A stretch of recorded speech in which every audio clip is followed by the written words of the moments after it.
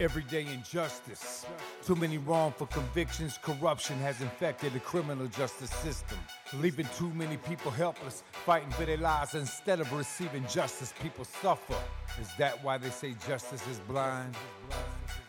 Hello, and welcome to the Everyday Injustice Podcast. I'm your host, David Greenwald. For the past 10 years, we have operated Vanguard Court Watches in California, including San Francisco, Sacramento, and Yolo counties. Our goal? Expose everyday court injustices, and now, more broadly, shine a spotlight on injustices in the entire criminal justice system, in the form of wrongful convictions, police and prosecutorial misconduct, and mass incarceration. This podcast hopes to take it a step further and highlight criminal justice reform on a national level. Everyday injustice. Today on Everyday Injustice comes the story of Jodi Sinclair and her husband Billy Sinclair. She has a new book coming out, Love Behind Bars, which tells the story of meeting Billy in 1981, then an inmate at the notorious Angola prison in Louisiana. He was sent there for an accidental murder during a robbery gone wrong. After facing trial, which was skewed against him, and being sentenced to death, he saw firsthand the corruption and abuse rife in the criminal justice system and began an unrelenting crusade for reform. When the pair married by proxy a year after meeting, Jodi took up Billy's fight. Lots of angles to this story. Welcome to the show, Jodi. Thank you for having me. So, tell us about the book. Why did I write the book? I wrote the book because I thought I had an obligation to people I'll never know, generations down in this family, who will wonder, oh, gee, my great-great-grandmother married a murderer. What was that all about? And so I went back over 25 years of letters and documents and legal documents and notations and personal notes to put this story together because I thought it should be told for them. But I also thought it should be told for people who have loved ones behind bars because the need for prison reform is really desperate, especially right now. So, how did you come to even know Billy at Angola? Well, I was assigned by the CBS affiliate in Baton Rouge to cover the governor and the legislature, and I'd been a reporter there for nearly 2 years, but Louisiana was getting ready to conduct its very first execution in a long number of years after the U.S. Supreme Court outlawed the death penalty on the basis it was unconstitutional, said, rewrite your state statutes. So an execution was coming up. So I suggested to the news director, I said, we should do a series on the death penalty. So photographer and I, on the 17th of March, 1981, drive up to the prison. We enter, we drive down to the unit in the prison with the death house where the electric chair was, unload the equipment, walk in, and I look up and see this man who I was born in Texas for all the world, looked like an old West cowboy, impeccably dressed in blue jeans and boots and so forth. I would never have taken him for an inmate, which he was. But as I later found out, after being so struck by his appearance and his demeanor and how he was speaking to another reporter, I realized that he was a co-editor of a very famous publication called The Angolite, because it was the only uncensored publication in the United States of America for inmates.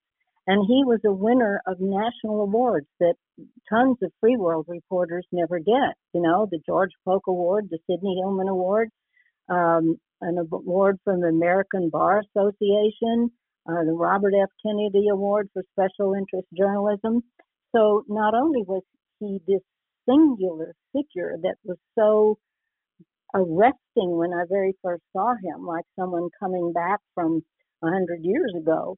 He had this incredible intellectual background and ability to write about what was going on inside the prison. So how does he get into the prison in the first place?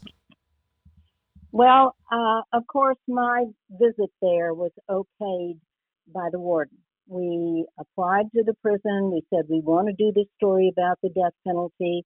And the warden at the time said, that's fine. I'll meet you down at the death house, and we'll do our interviews there in the room with the electric chair. So on that day, my photographer and I drove up there and had permission. You know, the front gate let us in, and we drove down to meet the warden there in the death house. And tell us about Billy's case. Billy's case is a really singular case because it is a perfect example of two things: rehabilitation and selective enforcement. Let's deal with rehabilitation first. In 1986, after we had been married about 4 years, I got a very strange phone call from him one evening, and I knew something was up. And when I got up to the prison, driving from Texas to Louisiana for that visit, he told me that a top-ranking prison official had approached him and said, "You're rehabilitated, and for $15,000, I can get you out of here." Well, Billy was infuriated because of the long period of time he had spent getting himself rehabilitated. And he said, "I'm not going to commit a crime to get out of here." So I called my cousin in Washington, D.C., a very powerful Republican congressman, and I said, "Put me in touch with the FBI in D.C. because I don't trust anybody in Louisiana," which he did. Billy on the inside fed me information. I wore a wire for the FBI. In the end, the pardon board chairman was convicted. And the terrible end to that story is that every inmate who paid the price, whatever it was, to get out, they all went free. And Billy was the only one they kept behind bars because they said he hadn't provided enough evidence, even though he was a whistleblower.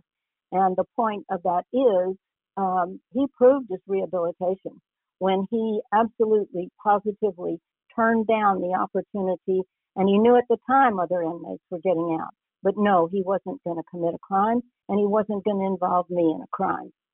The second thing, of course, about his case is selective enforcement. His trial was rigged. The prosecutor put someone on the stand who said that he intentionally, in cold blood, shot down the store clerk inside the store and told the witnesses who actually saw what happened, sent them home. They saw a man running across a the parking area in front of the store in the dark, in the rain, running away, fired an unaimed bullet over his shoulder, and it hit this man and nicked his aorta. So there was no intent to kill, and the crime did not occur during the commission of a robbery. But based on the evidence, Billy got the death penalty, and he spent 6 years on death row until the United States Supreme Court overturned the death penalty, and he got a life sentence. But when I look at his case as a reporter and as a wife battling to bring him home, and I look at the facts and I see a doctor from Shreveport, Louisiana, who beat his wife to death with a sledgehammer, and he served 11 years. And I see a guy who was really angry because his girlfriend wouldn't reconcile with him. So up in Bossier Parish in North Louisiana, he loaded up a shotgun, went into a bar, sprayed the bar with bullets, reloaded the shotgun, and fired again. He killed 2 people and wounded a bunch of people, and he got out after 23 years. So Billy is not paroled till after 40 years. And the point of saying this, sir, is that those victims, the relatives of the woman who was bludgeoned to death, the relatives of the people who were shot down in the bar, they didn't get the same quote unquote level of justice, if you will, that the victims in Billy's case did, because they had pulled behind the scenes. Now, I believe that victims should fight hard for their loved ones and should fight hard for justice, because not to do so would be to betray the loved one, and I deeply respect that. What I find fault with is illegal activity behind the scenes, calculated and targeted at specific inmates to keep them from getting out. And it's my firm belief that Billy's not the only one who has suffered that kind of outcome. So, how does he end up getting out of prison?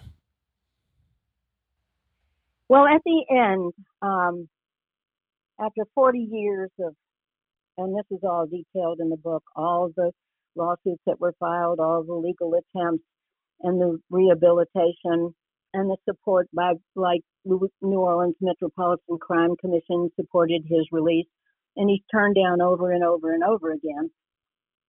And he was beginning to go blind because he lost control of the muscles in his eyelids, and other inmates were taping them up with Band-Aids so he could see. I also knew he had a heart murmur. I went to a very powerful Houston congresswoman, Sheila Jackson Lee, and begged her office to help, which it did, so he got transferred to a moderate environment. And I also, and this is not illegal in Louisiana, I have to laugh about it because it kind of tells you the way the place is.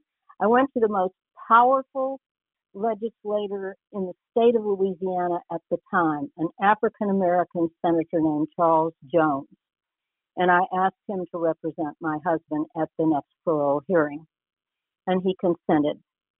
And I paid him $25,000 to do that out of money I had saved against the time Billy might come home. And he got Billy out. He did. His argument. And so that's how ultimately in the end Billy got home. He came home in 2006. Now, if he had turned down the parole and he had stayed 5 more years, he would have walked out a free man. But because he took the parole, he's still under parole, which I almost find amusing. He applied for a hearing once to be released from parole, and the verdict that came back was, no, you are on parole until 2055. Of course, then he'd be 110 years old, and I'd be 116 years old. I looked at that, and I thought it was the most, of all the decisions made by pardon boards, parole boards, et cetera, it was the most ludicrous response I had ever seen. But that's how he got home. Wow. So what year did he go in? The crime occurred in 1965. His trial was in 1966, and he was sentenced to death.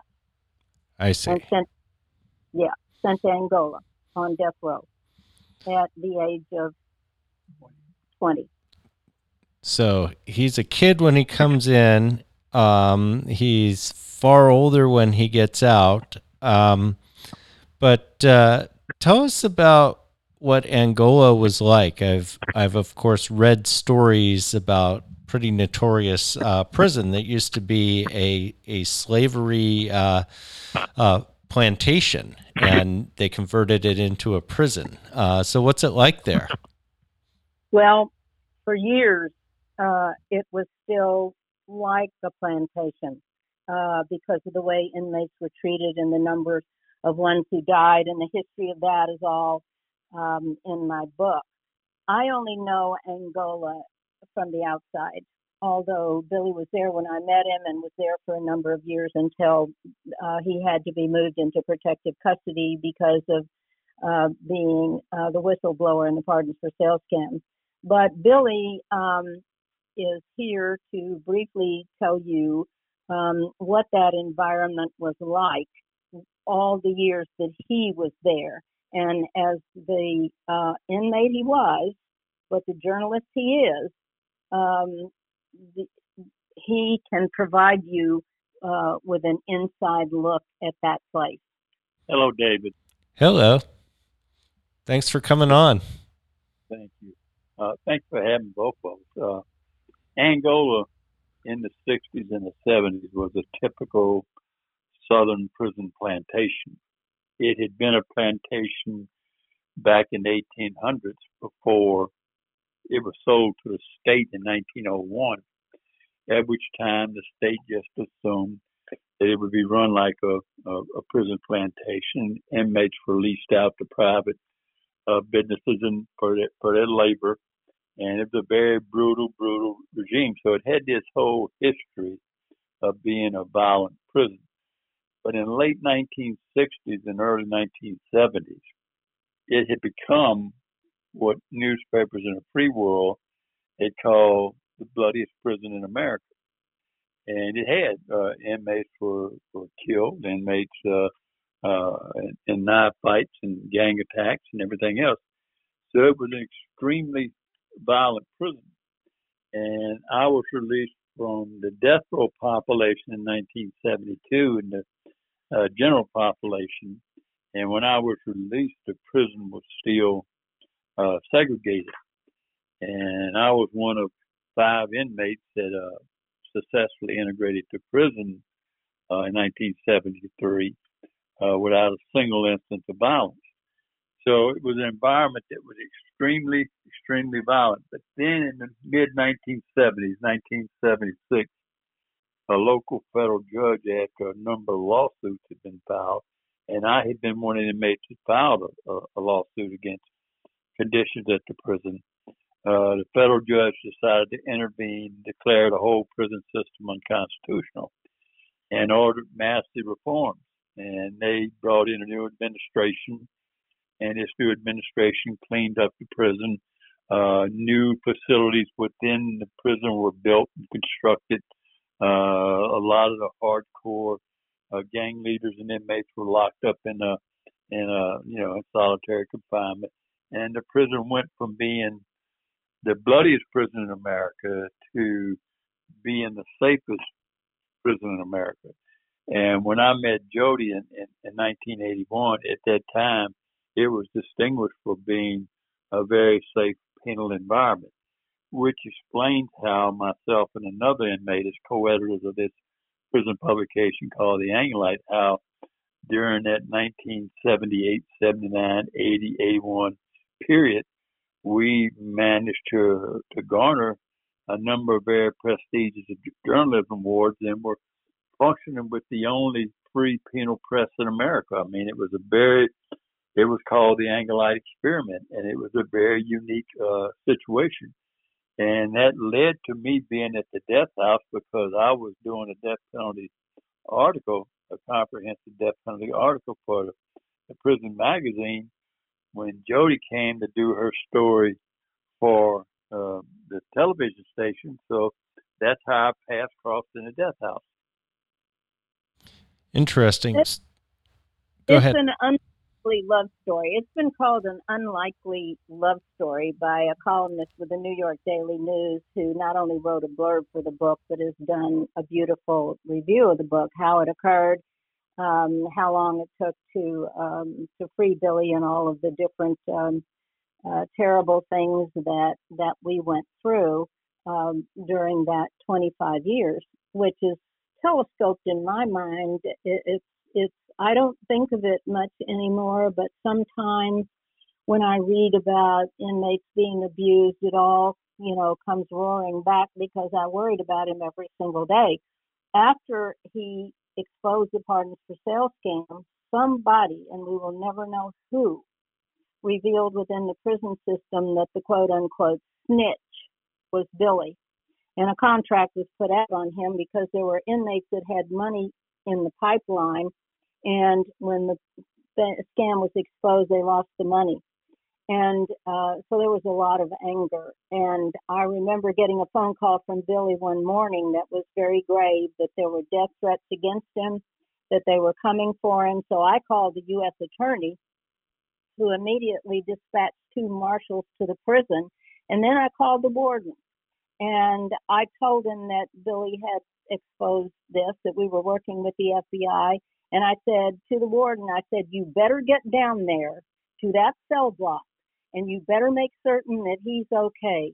Because if anything happens to him, your ass is grass, and the federal government is the lawnmower. So the prison protected Billy until the federal marshals got there and took him away into protective custody. But it was a bit of a cliffhanger, to say the least. Sounds like it. David, let me say this, because you mentioned earlier when Jody finally managed to get me out. I went in a young man.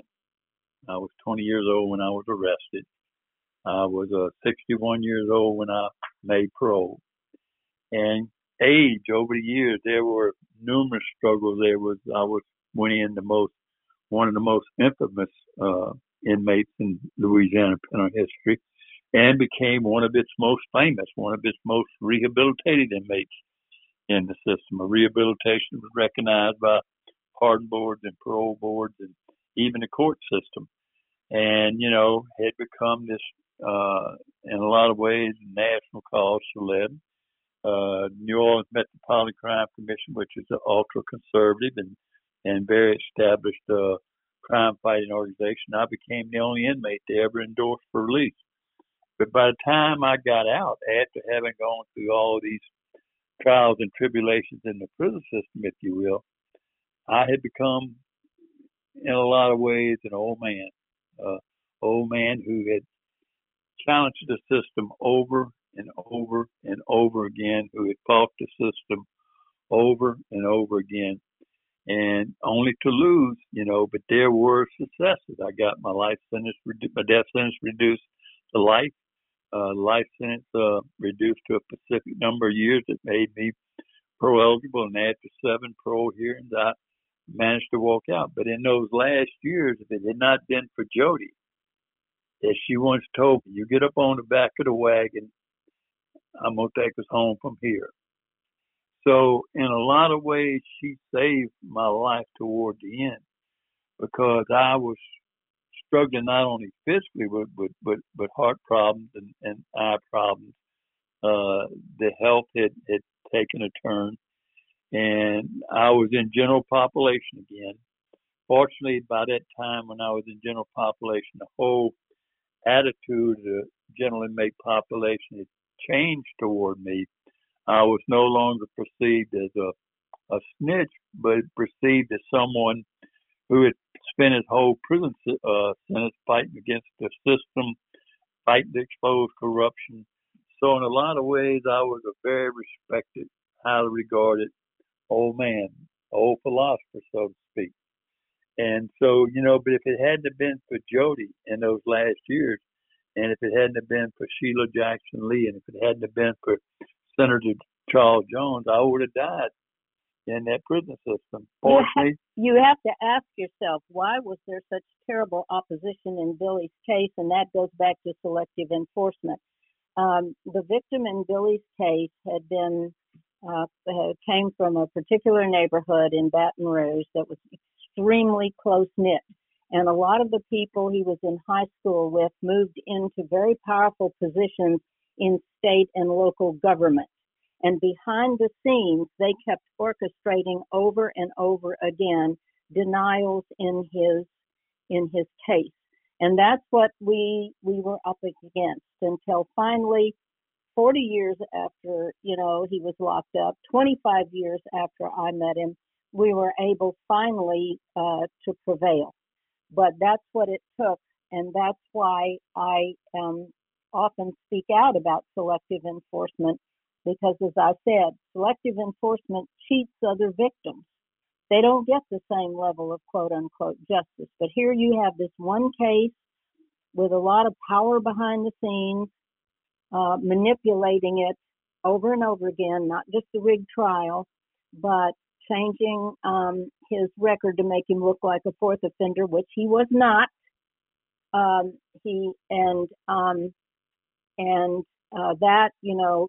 People who are labeled fourth offenders just usually never get out.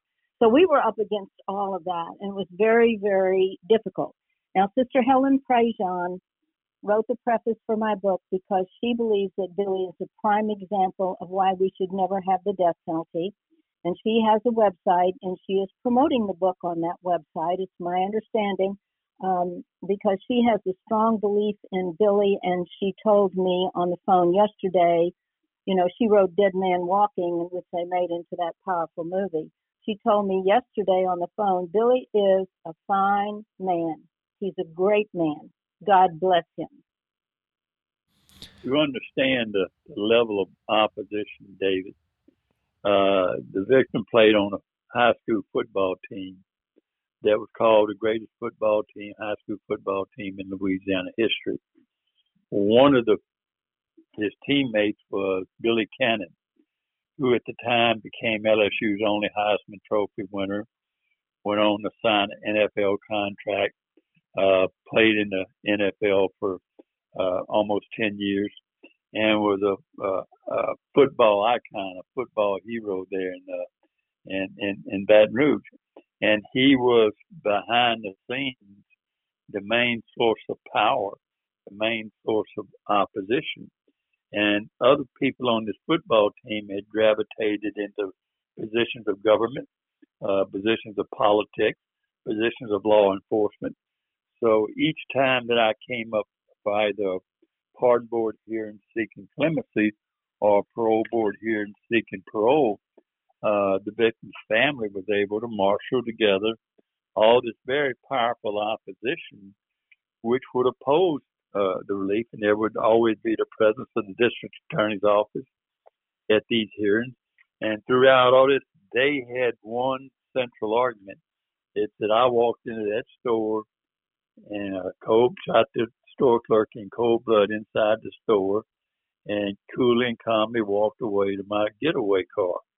That was the image that they had created all those years ago at my trial, which was all based on perjured testimony and suppressed evidence. As the truth came out, it showed that I did not shoot the man inside the store, that he rushed me. I turned and ran from the store. He chased me outside the store, and he was shot in the parking lot of the convenience store. So, but that opposition had the ability and the means to not only manufacture a portrait of the crime, they also had the power to intimidate any public official who dared support my release. There were people along the way who endorsed my release who had their very lives threatened by this very powerful group of people, and they openly said that if I ever got out, that they would have me killed. So when you have that kind of political backdrop in a case where, as Jody used the term, selective enforcement, who have the ability and the power and all the resources to demand their own particular kind of justice, then what you have is a system that does not work, a system that has failed. And that's why I spent 40 years in prison for a crime of violence, in which at the time and throughout all those years, the average amount of time being served was roughly 15 years for a similar situated inmate. So let me ask you this, because we've talked about the death penalty. I know you guys have written about the death penalty. What is your perspective on the death penalty? Well, I witnessed an execution while I was still a reporter between 1986 and 87. I was working for an affiliate in a town called Beaumont, Texas, and went up to Huntsville for that. But I made my peace with the death penalty after I met Billy. Pros and cons, pros and cons. Every argument that you could think of, from a Catholic priest, how do you show killing is wrong by killing somebody, all the other sides of the arguments on the legal side, so forth. And having been reared, a little Catholic girl, I looked at it and decided it was murder, and there was no justification for it. So meeting Billy and encountering his situation, and then some years later actually witnessing a man being strapped down and killed in Huntsville, Texas, my feelings about the death penalty are that it should there shouldn't be a death penalty for any reason. There should not be a death penalty. And I know Sister Helen feels the same way. And both of us have grave fears about Attorney General William Barr wanting to reactivate the death penalty at the federal level. But I am in absolute opposition to it, and those are the reasons why. And then, go ahead. Excuse me, David. Is we have a society where we have the death penalty in name, but it doesn't exist really in practice. There are executions roughly now. Every year we have anywhere from 20 to 25 executions. Juries are not as likely to impose the death penalty now, preferring to opt for life without parole. So what you do is you go from a physical execution to a lifelong execution. We have a justice system that believes, well, if we're not going to put them to death, let's put them away in prison for the rest of their life without the benefit of parole or any hope of executive clemency. In other words, they will die in prison. Right now in Louisiana, there's 4,200 inmates serving life sentences. They're all without the benefit of parole. Now, every one of those guys are going to die in prison with the exception of maybe a dozen, 15, 20 at most, may get new trials or secure executive clemency and ultimately gain parole release. But the overwhelming majority are going to die in prison. The same in California. You just had, I think, roughly nearly 800 inmates who were released from under the death sentence. And they're going to go in the general population. They're going to be serving life sentences. All of them are going to be without parole. So we're creating a whole class of inmates within the nation's prison system. And right now, there are 42,000 inmates in the nation's prison system who are serving life without parole and are never going to get out. So you have now geriatric units in prison. You have hospice units in prison because these inmates are growing old and are going to die in prison. I mean, I walked in a young man and escaped as a person 61 years of age. And I was one of the last ones to manage to get out the doors. The door is closing permanently. So when you talk about the death penalty in this context, you wonder which is more cruel, the death penalty or this creating a permanent sentence where you're going to have a whole community of people across the nation who are going to serve. Right now, some of them in their 40th and 50th year of service. Some of them went in at 17, 18. They're now in their 70s. You've got some inmates on death row that's been locked up 35, 40, 45 years. I mean, what is happening, very quietly happening, is that you're creating such a level of cruelty that the death penalty seems mild in comparison. I do not support the death penalty, and I think it should be done away with. But what I think is that it should be replaced with a system that has the ability and has the means to release inmates after they have served an appropriate amount of time that they no longer pose a threat to society, whether that's 20, 25, 30, 35 years. You build hope in the whatever sentence you replace the death penalty with. Right now, it's being replaced with a sentence in which there is no hope. Well, what you have now is death in slow motion. What you had when the death penalty executions were reaching their peak, there were the different modes of death, and I remember interviewing Billy about that the first time that I met him. But usually, they don't make mistakes, and death happens very quickly. This, you die over a period of 40, 45, 50 years. And I think, like Billy, not only should the death penalty be outlawed, but these kinds of sentences should no longer exist. There needs to be a lot of prison reform and a lot of changing, because what is happening is inhumane. So just about out of time, but I have to ask this question. How do you go from covering Billy to marrying Billy? It was a long process. It took close to a year, in which I was absolutely horrified that I was a love at first sight thing with an inmate. How was that? How did that happen? My privileged background, private school education, living in Europe, living in Mexico, so forth. How did it end up like that? And I didn't trust it at first, and it plagued me over and over and over again.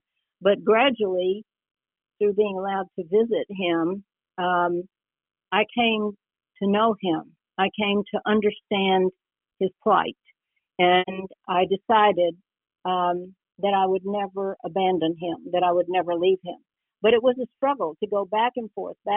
Yeah, but you did this. Yeah, but so on and so forth. Why that? And I made my peace with it. I realized this is a rehabilitated person. And what's happening here, besides all that, and I'm sure you're waiting to hear this, obviously, there was a strong sexual attraction to this man. Physically, yes, and mentally, my mind ended up bonding with his over that period of time. So that's how it was a struggle. It's outlined in the book, and anyone who wants to talk to us about that, we're on Facebook, and so we will respond. But that's how it happened. It wasn't easy. And I did everything I could to test it over and over again to make certain it was real and to make certain that I should devote my life to that. I didn't realize devote, a quarter of a century to it, which is the way it turned out. But if you love someone, you don't abandon them, or in country music, stand by your man. So that's what I did.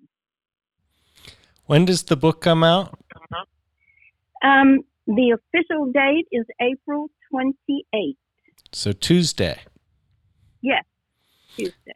Great. You can find it on the internet, on Amazon and things like that. And I hope people will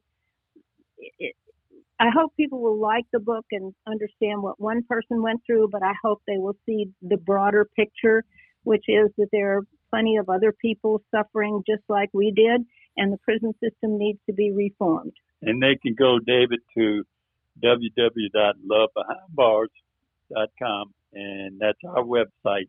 And there's a interview with a little film footage of me and Jody where we are now, that shows what our life has become and what we've done with our lives that the viewer might find interesting. Great. Thank you so much for coming on our show. No, thank you for asking us. I really do appreciate it, because now not only did I feel compelled to stand by Billy, but I feel compelled taking this larger message to other people in the hopes it will give some comfort to other inmate families, and that it will help with prison reform, which is desperately needed. That was Jody Sinclair, whose book, Love Behind Bars, is coming out next Tuesday, April the 28th. And you also heard from Billy Sinclair, who spent 41 years in prison, if my math is correct, going from death row to life in prison to release. An amazing story. And he lived through Angola prison and corruption scandals to get there. This has been Everyday Injustice. I'm your host, David Greenwald. Join us again next time for more tales from the injustice system.